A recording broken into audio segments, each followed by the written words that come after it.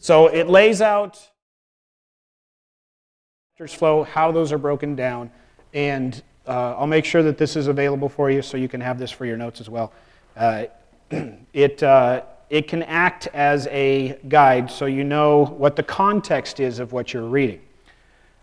So Revelation, of course, is the last book in the Bible. It was written somewhere around 90 to 95 AD. Unless you're a preterist, remember, preterists believe that it was written about 68 AD, which would have been before the fall of the temple. They believe that it was written in 68 AD or somewhere around there because the book of Revelation does not talk about the temple as if it had fallen. It talks about the temple as being present. So since it doesn't mention the fall of the temple, then obviously for preterists that means it hadn't happened. Now, but there are other things to back up and more strongly correlate the idea of about 90 to 95 AD. It was written by John, and it was written while he was on the island of Patmos, where he was in exile. Now, it is significant that Revelation is the last book in the Bible, and I would recommend that this is not one of those things where you skip to the end of the book to see what happened, because reading through the Bible from the beginning and through to the end allows you to have a better understanding of what it is that you're reading in Revelation.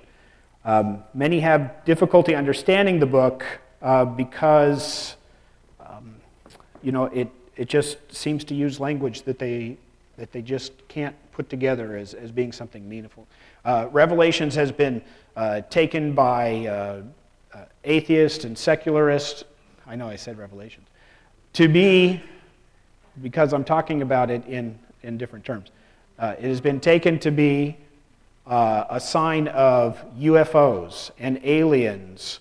It is a sign of things that are actually outside of the Bible, things that are uplifting of man itself as opposed to its focus. And this is another example of taking things instead of the whole, taking individual pieces and saying, well, this obviously means this, and not looking at the context, which we know better than to do because we've gone through and learned how to read the Bible for all it's worth. So, let's go ahead and get into it as the passages themselves give us some understanding in how it is that we can read through Revelation and understand it. So, chapter 1, verse 1. This is a revelation from Jesus Christ, which God gave to him to show his servants the events that must soon take place. He sent an angel to present this revelation to his servant John, who faithfully reported everything that he saw, and this is the report of the word of God and the testimony of Jesus Christ. God bless the one who reads these words of this prophecy to the church, and he blesses all who listen to the message and obey what it says, for the time is near. So we know that the reason that this is here is so that the church all can be blessed in hearing of it, in teaching of it, and making yourself understand and be ready for the time is near. There is a need for us to be obeying what is laid out here. And you say, well, James, how can you obey some prophetic works? It gives us an idea through different symbolisms and through different analogies of how it is that we should be acting. And that's actually going to be more of our focus as soon as we're done with our overview here. We, of course, are trying to convey some abstract thoughts, and often that ends up being in symbolic form. So I want you to think about explaining everyday occurrences to a child. Yesterday, for example, we were setting up a computer for Jeremiah, and he asked me what default was. Now, we understand what default means, right? it means that it's the go-to action, right? So in software terms, the default program, which is what we were setting up, the default program is the program that will run the type of file unless you specifically give it an alternative. So for example, the Windows 10 computers come with Edge for browsing. And Edge, its sole purpose in life is to download Google Chrome so that you can really browse the internet. It's a joke. It's actually a meme all over the place. You wouldn't believe it. So when you download Chrome, such as I did last night, it walks you through the process to set that up as the default web browser, and that's where the question came from. But I found myself struggling to define default, again, because I wanted to use the word default, and you can't define a word by using the word in it. So I searched and I came with all sorts of different things instead of just getting down to the base of it. But think about trying to just explain even base concepts to children who have no concept of what those things are. Defining not just words, but things that they need to do. And you often have to go outside those standard go-to phrases that you've used on a regular basis. You sometimes have to think outside the box as you try to explain it to them. And that is basically what's happening here in the book of Revelation. So there are things that just did not exist in the time that Revelation was being written, time that he was giving these visions, and it's hard to understand the whole world erupting in fire until you come to this day and age where we have things like nuclear weapons. It's tough to understand communication with the whole world in an instant.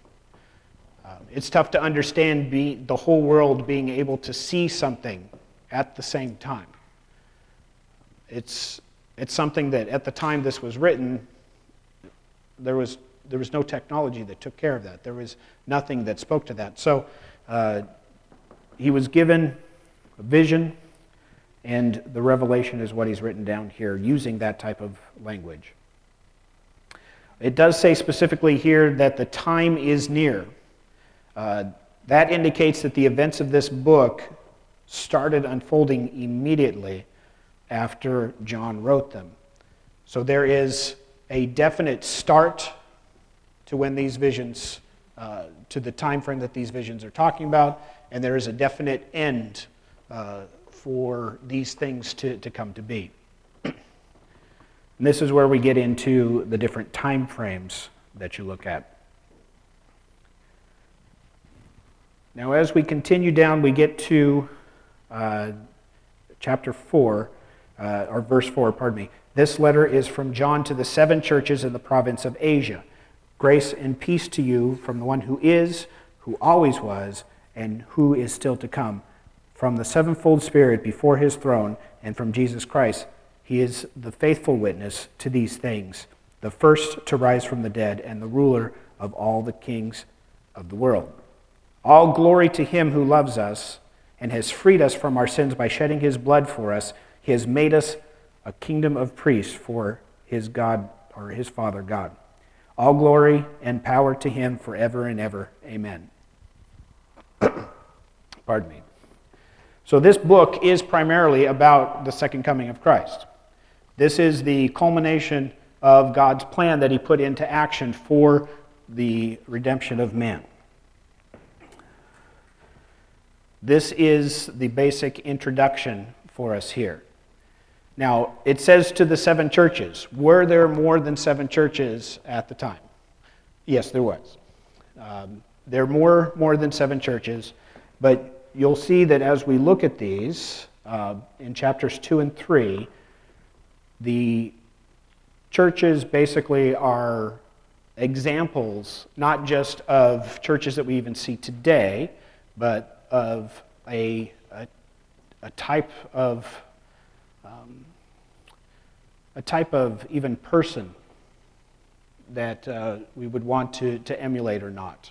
A type of age where these different things happen.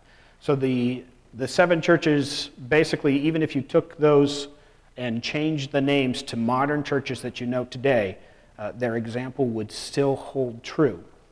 And you would be able to take a look at them and say, well, this is the type of church that I want to go to, or I see this happening in this church, that type of thing. So let's actually begin to take a look at a few of them here. There are 7 churches that are listed,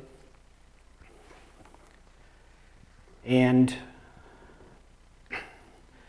they are given specific attributes. So starting in chapter 2, verses 1 through 7, talk to the church in Ephesus. Now the church in Ephesus, Ephesus means desirable.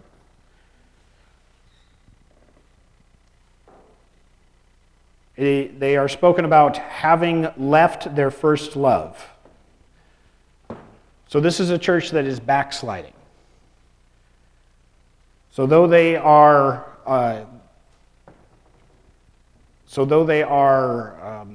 Christians, though they are followers of Christ, they are backsliding to the ways of their old lives, and they are warned against that. They are also given a blessing or a promise that they will have access to the tree of life. Do you remember what the tree of life is? The tree of life was introduced all the way back in Genesis at the beginning of the world in creation. And the tree of life is what Adam and Eve were cut off from when they were cut off from the Garden of Eden. It was specifically that tree, and that is what changed the number of man's days to 120.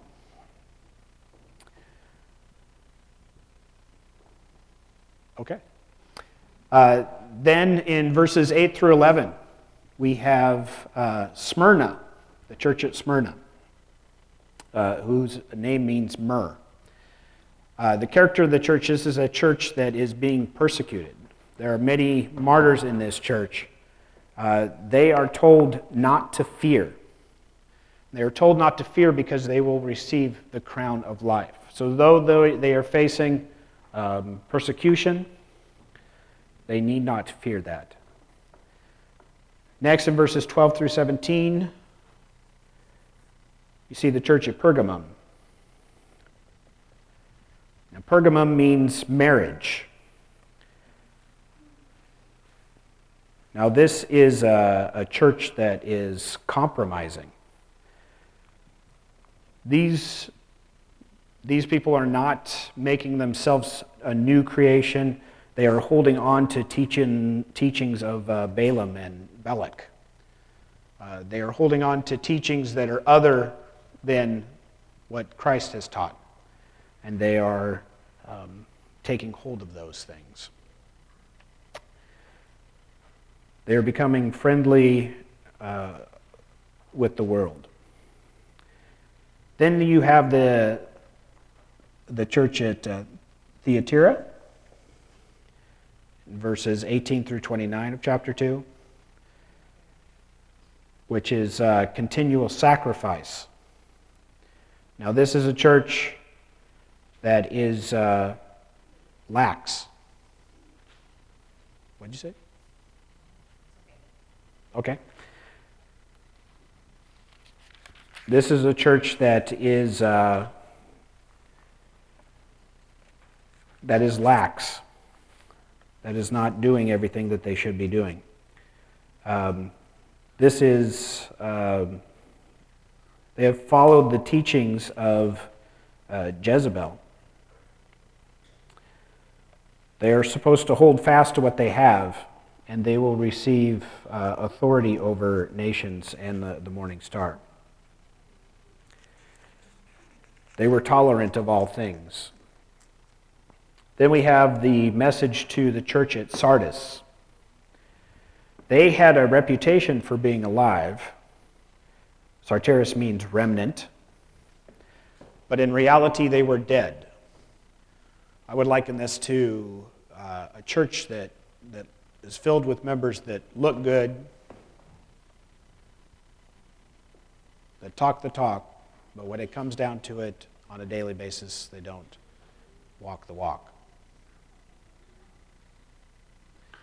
Then you have the church at Philadelphia. Philadelphia, you're familiar with. What does it mean? Brotherly love, yes. This was a favored church. They are weak, but they are obedient.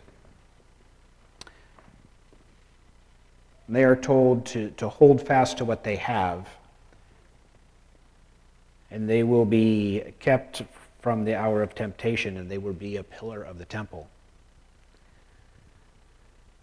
And then you have the church in Laodicea, which means people's right. And Laodicea is a lukewarm church. They are uncommitted. And they are told that since they are lukewarm, neither hot nor cold, they will be spit out. And they are told to buy from God.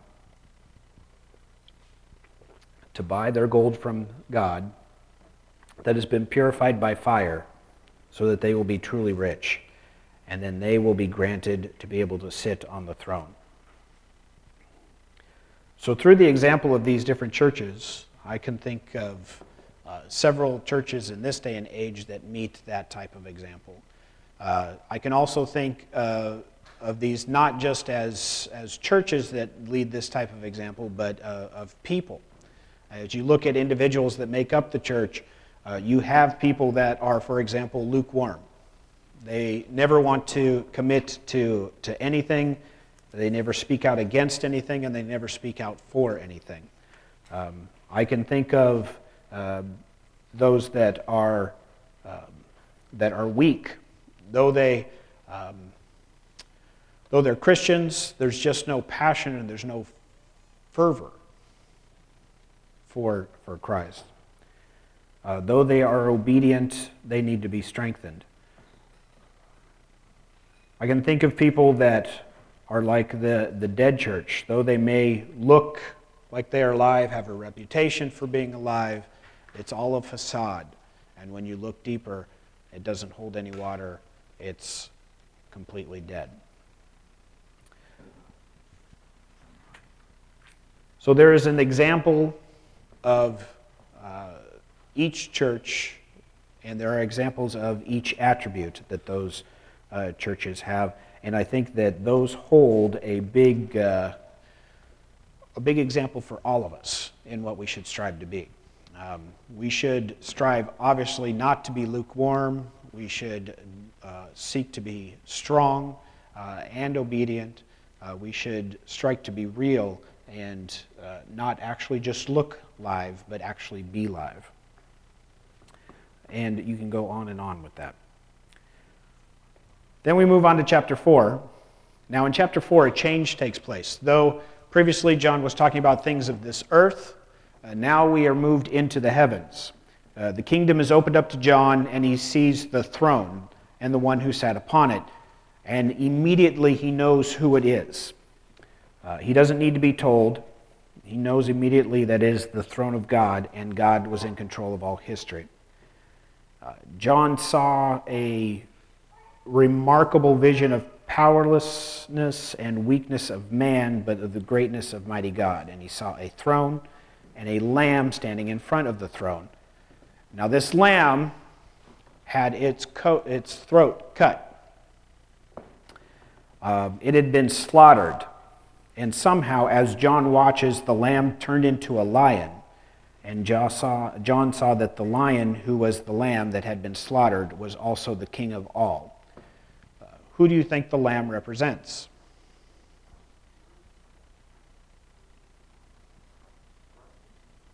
Who does the lamb represent?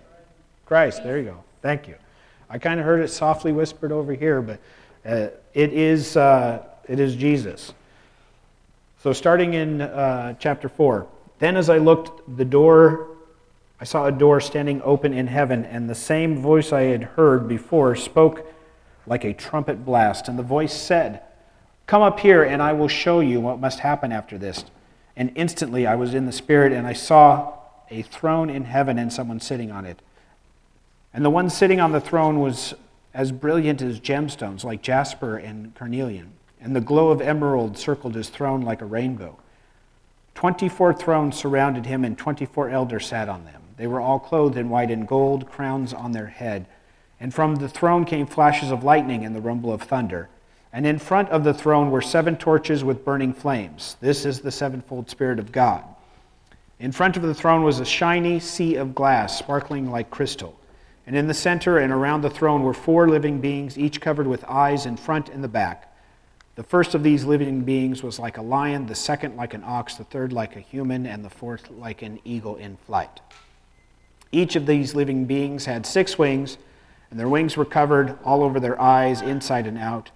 Day after day and night after night, they kept saying, "Holy, holy, holy is the Lord God, the Almighty, the one who always was, who is, and who is to come." Then, in chapter 5, John sees the scroll, or the book, at the right hand of the one who is sitting on the throne. And inside of the scroll, there is writing. And on the outside of the scroll, there is writing as well. And it is sealed with 7 seals. And he sees the strong angel who shouts out in a loud voice, "Who is worthy to break the seals on the scroll and open it?" But John can see no one in heaven or in earth that is worthy to break the seals. This is so traumatic to John that he begins to weep because he can find nobody in his sight that is able to open the seals. But then, one of the 24 elders says to him, "Stop, look at the Lion of the tribe of Judah, the heir to David's throne. He has won the victory, for he is worthy to open the scroll and its 7 seals." And then I saw the Lamb that looked like it had been slaughtered, but was now standing before the throne and the 4 living beings, and among the 24 elders. He had 7 horns and 7 eyes, which represent the sevenfold Spirit of God that is sent out from every part of the earth. And he stepped forward and took the scroll from the right hand of the one sitting. And then he took the scroll, the 4 living beings and 24 elders fell down before the Lamb. Each one had a harp, and they held gold bowls filled with incense, which are the prayers of God's people. And they sang a new song, singing, "You are worthy to take the scroll and to break its seals and to open it. For you were slaughtered, and your blood has ransomed people for God from every tribe and language and people and nation. And you have caused them to become a kingdom of priests for your God, and they will reign on the earth." So we see that the slaughtered lamb, which represents Christ, is the only one that is able to break the seals. There are 7 seals, and each one of those is broken. There are a lot of... Oh, that's not changing. Could you unfreeze it? Sorry.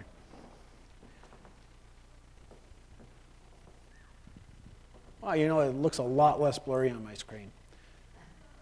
So there are 7 seals. The 7 seals are listed across the top. Starting in chapter 6, we see each of the seals and what they represent. Once they are loosened,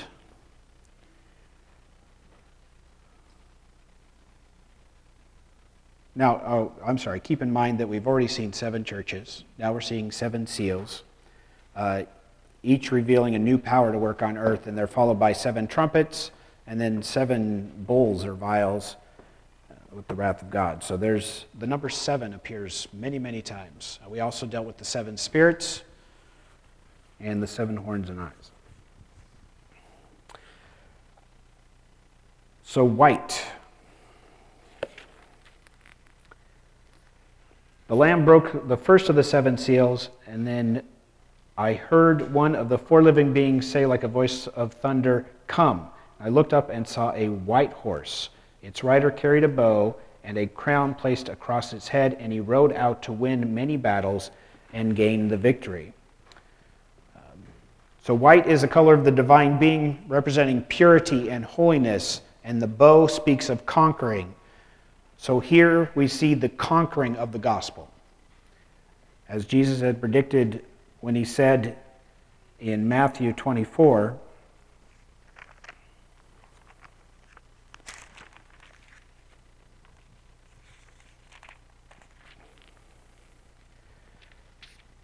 verse 14, "And the good news about the kingdom will be preached throughout the whole world, so that all nations will hear it, and then the end will come." And that is what the first seal represents. The second seal. "Then another horse appeared, a red one. Its rider was given a mighty sword and the authority to take peace from the earth, and there was war and slaughter everywhere." So the sword symbolizes a terrible power, war everywhere. We think of things like the nuclear bomb. We think of just terrorism on a huge scale, so that there was no peace to be found anywhere. Now you notice this is followed immediately by the third horse. "So I looked up and I saw a black horse, and its rider was holding a pair of scales in its hands, and I heard a voice from among the four living beings say, 'A loaf of wheat bread or 3 loaves of barley will cost a day's pay, and don't waste the olive oil and the wine.'" Immediately after war, famine. Famine, which is inevitable after a thing such as a worldwide war.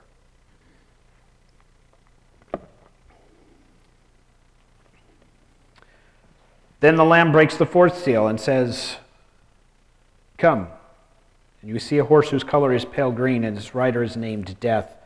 His companion was the grave, and these two were given authority over 1/4 of the earth to kill with the sword and famine and disease and wild animals. So death is on a horse, followed by a hearse right behind.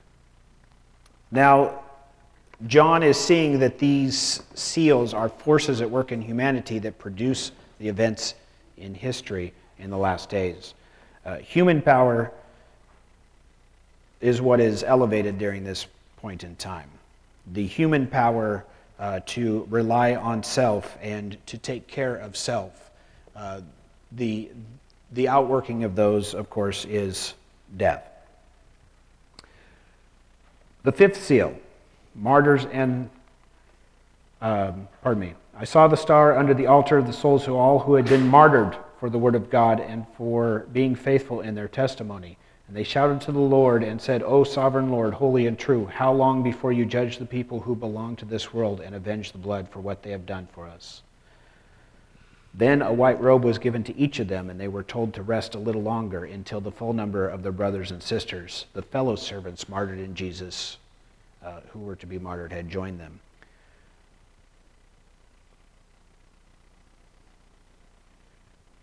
This is followed by the sixth seal. And as he breaks the sixth seal, there was a great earthquake. The sun becomes dark as black cloth, and the moon becomes red as blood, and the stars of the sky fell like green figs falling from the tree shaken by a strong wind. Sounds similar to a little bit of what we read last week in Olivet Discourse. The sky was rolled up like a scroll, and all of the mountains and islands were moved from their places. So great trembling of the earth that is so prevalent that islands and continents are moved. And then the seventh seal. The seventh seal summarizes the events of the last half of the 7-year period, unfolding in chapters 10 and 11, where again you encounter earthquakes and the seventh trumpet sounds.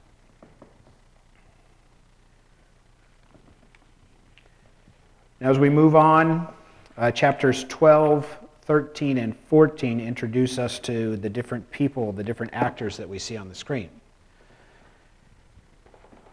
First, you have the woman who is recognized as Israel, who brings forth the man-child, who history has already informed us is the Son of God.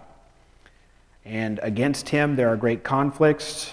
There are angels of the devil and the great dragon called Satan. And as John watches, the beast rises up out of the sea, and he is able to recognize the beast in the form of a human. And the government linked presumably to Rome, the fourth great world kingdom spoken of by Daniel. Now, if you think about this, you'd say to yourself, well, the Roman Empire is dead. But when you look at it, there is not a single nation in the Western Hemisphere that was not settled by a member of the Roman Empire. So for all intents and purposes, the Roman Empire was the forefather of the empires that you see today. So it never really died. The whole Western world is very Roman in its thought and its philosophies and its attitude. Now, associated with this beast, out of the sea is another beast or religious leader which rises out of the earth and whom many link to the Antichrist.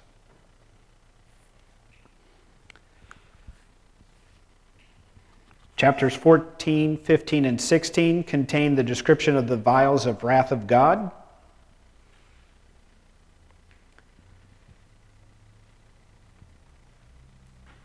Which are exactly the same as the terrible judgment that Jesus spoke about when the sun would be darkened, the moon turned to blood, and God's wrath would be poured out on the earth. You also find the mystery of Babylon the Great. Now, Babylon was the source of ancient idolatry and is the picture of what we might call religious godlessness, which looks godly, but in essence is godless, which outwardly commands power and attention of man, but inwardly devoted to trying to exercise political power by the use of religious authority. Now, I don't believe that the mystery of Babylon is any one particular system, denomination, or that it is necessarily the church itself. But I would like to keep in mind here that now these figures are for 2015, but Christianity has approximately 2.3 billion people who claim to be Christians. The next one after that is Islam, with 1.8 billion people. They claim to be associated with Muslims, or Islam, Muslim. Muslim just means follower of Allah. And then following that, 1.2 billion people that claim to have no religion, to be atheist or agnostic, not assigned to any particular belief system. Now, Islam in particular is interesting because their eschatology includes Christ. Islam takes Christ's return. Now, mind you, he did not get sacrificed for our sins. He did not come back from the dead. His blood wasn't spilled to redeem us, but he does return as a conquering hero to kill all the infidels that do not believe in Allah. It's interesting that for Islam, which is the second biggest religion by way of numbers there, still holds true to the person of Christ as at least a prophet, a man of great power. But that would lead you astray to believe that he is nothing more than a conquering hero, for the one who actually intercedes for them is Muhammad. Christ is nothing more than a conquering hero who returns to fight and kill all the infidels. Sounds like a great deception.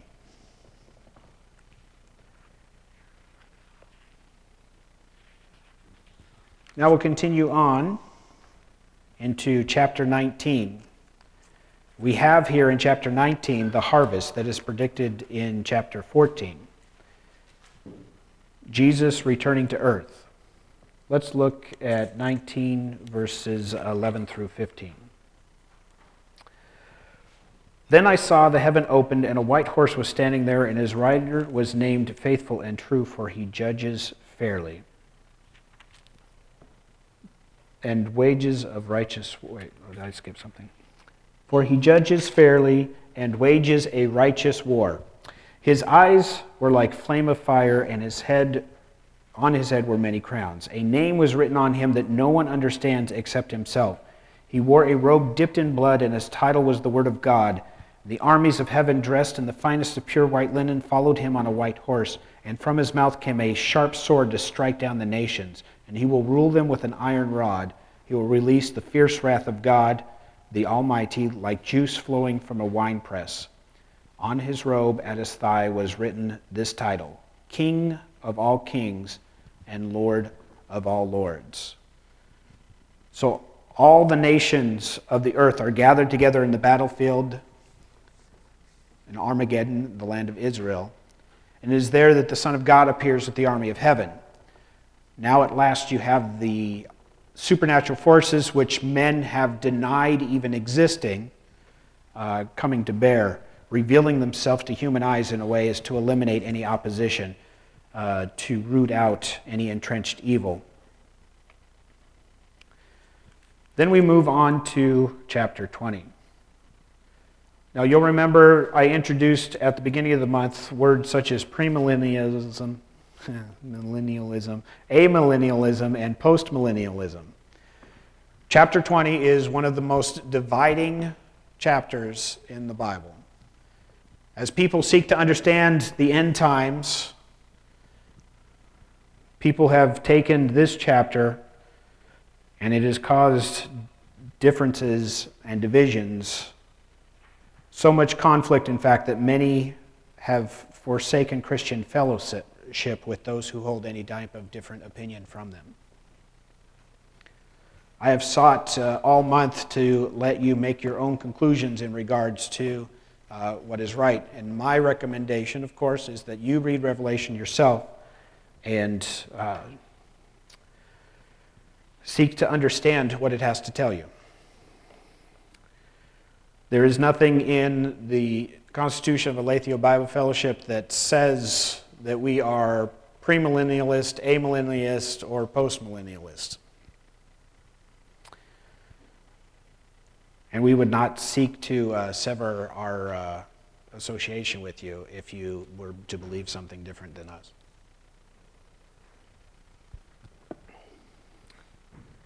So the book closes basically as God sets up his kingdom on earth as he's promised, and after the judgment of the dead comes a new heaven and a new earth. The city of God coming down out of heaven. It can only be described in negative terms.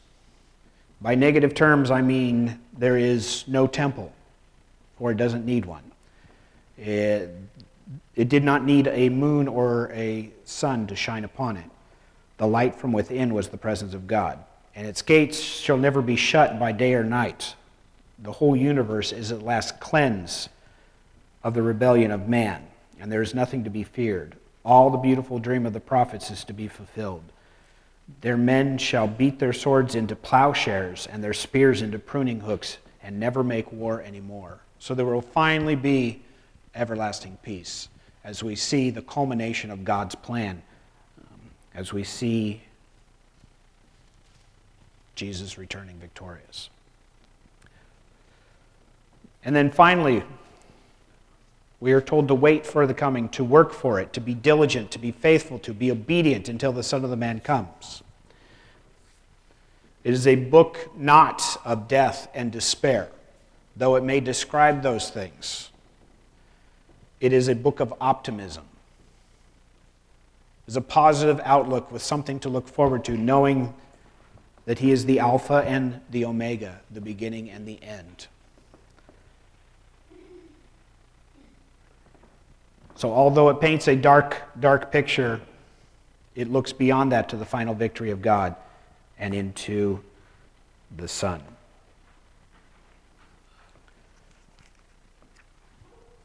So that is a brief overview of Revelation, along with a few guides to it. I do recommend reading through this yourself and working through, and any of the elders would be more than happy to discuss with you as well. And I hope that as we go into cell groups that we have great discussion.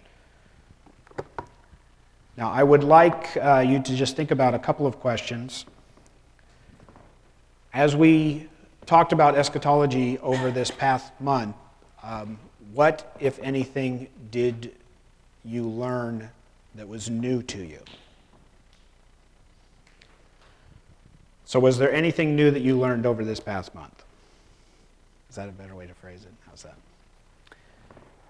I would also like you to discuss if there was anything that you found surprising.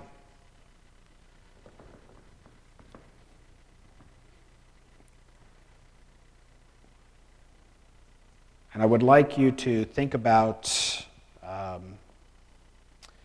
how Revelation affects you in this day and age. So go ahead and take opportunity to discuss, and then we'll come back and close our time this morning.